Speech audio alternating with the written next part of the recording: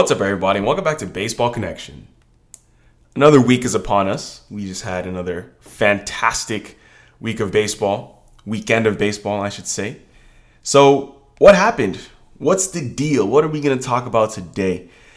So, let's go through some games, and then let's shake it up. Let's power rankings first, then some highlights from the weekend, from Sunday specifically. So, the new power rankings are out, and there's a bit of a shakeup. We know that the Tampa Bay Rays were the talk of town for 2 straight weeks, and they lost. They lost twice. I called it. I said it ahead of Friday's game. I said it before Friday's game, like they're going to lose this weekend to the Toronto Blue Jays because baseball's not supposed to look this easy. They will lose at least once. Well, they actually lost twice.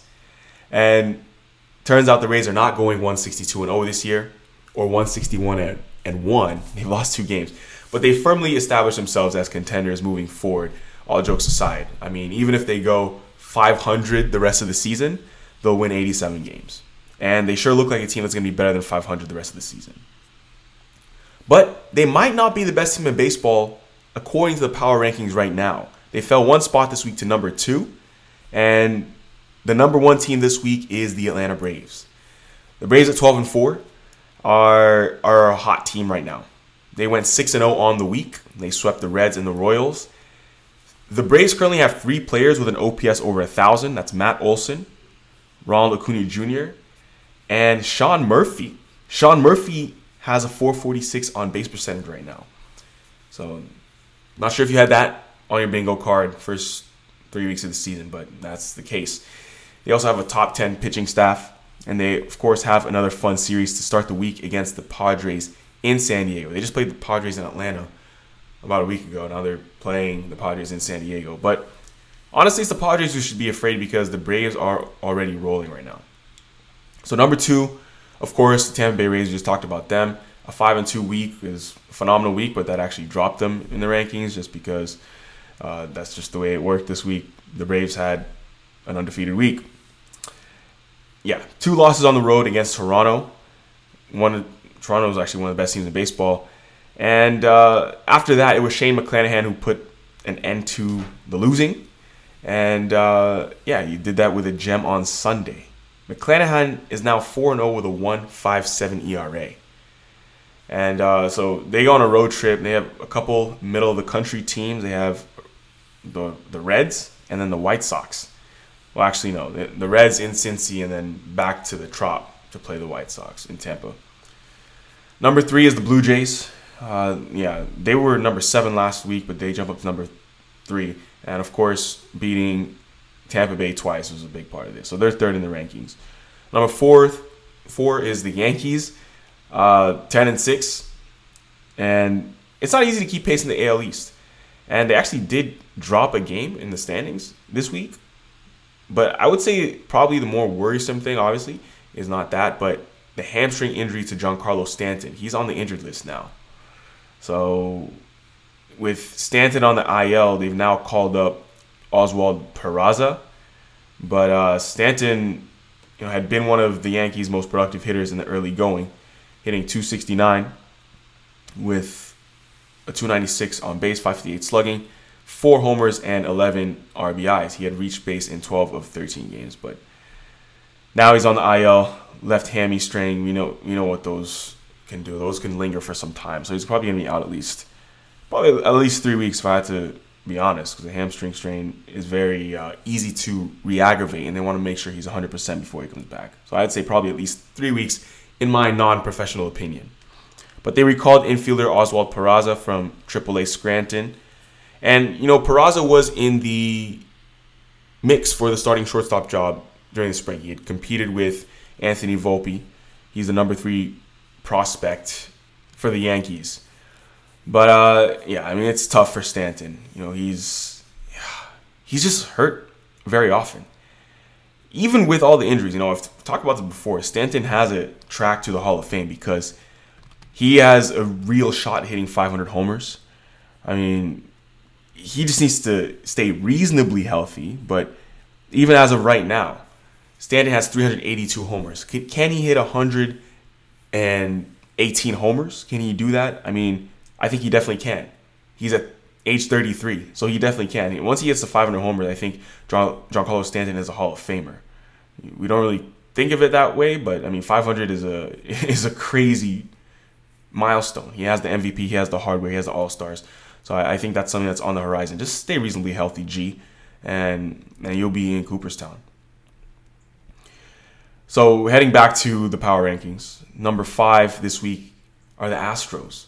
So it's interesting because the Astros actually are 7-9.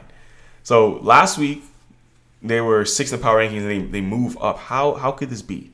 Well, they had a fun series with the Rangers over the weekend, and their schedule is about to get even tougher. But, they're definitely getting the benefit of the doubt here because they are the reigning World Series champion. That is why we see them in the top 5 in the power rankings. I'm sure some of you might have a different opinion there. I think I would too, but this is what MLB.com is giving us.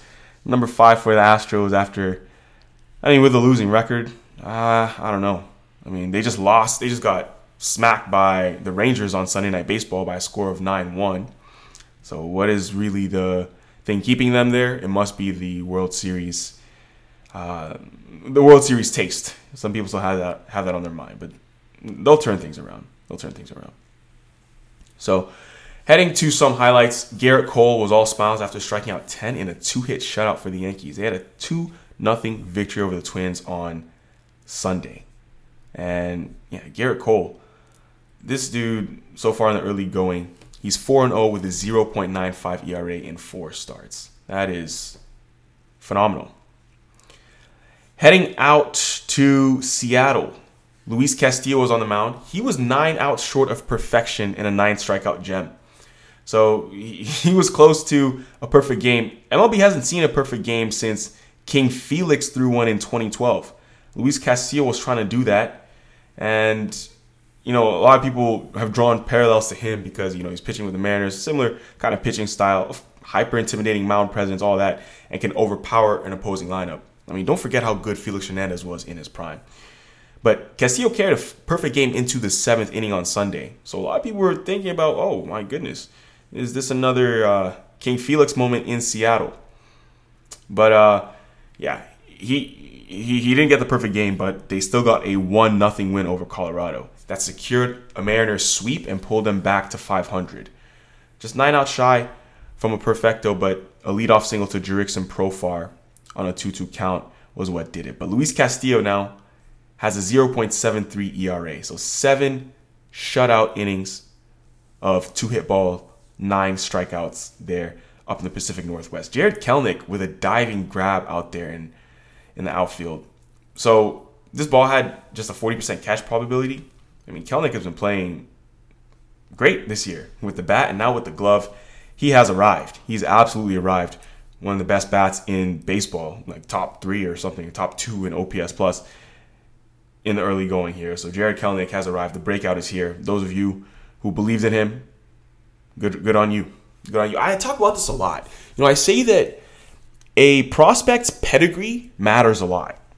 Scouts usually get it right. They usually know what they're talking about if they say this is someone who's going to be a major league star or an everyday player. They don't just throw that around lightly. They say, oh, this guy has top of the scale power, top of the scale hit tool. So we just have to usually wait a few years before we see that play out in real life. And that's what we're starting to see now with Jared Kelenic. These scouts usually are correct. So if you see a player and you're like, oh, well, he was a top prospect. He was a number 1 overall prospect, but now, he's bounced around for a little bit. There was a reason why he was named a number 1 prospect. If you wait, give him until he's, let's say, 20, 26, 27, you'll usually see, more often than not, you'll see that star talent shine.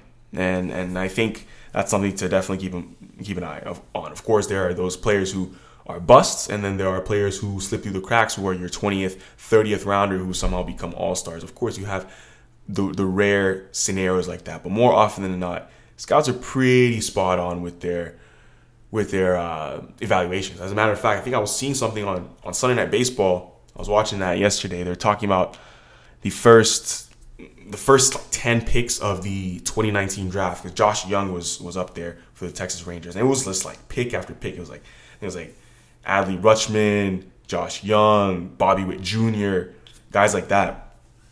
So all these guys are now household names in the major leagues, and they're playing really well. So goes to show you that these scouts know what they're talking about. Speaking of prospects and scouts knowing what they're talking about, the Mets are planning to call up their number 2 prospect, third baseman Brett Baty. So he is the number 19 overall prospect in baseball. Like I said, number 2 in the Mets organization. He's been on fire at the plate for AAA Syracuse, hitting 400 with 5 homers and a 1386 OPS in 9 games. So keep an eye on the third baseman, the left-handed hitting third baseman, Brett Baty. So that's going to do it for today, folks. If you enjoyed this, please share it with someone who'd be interested, and we'll see you next time on Baseball Connection.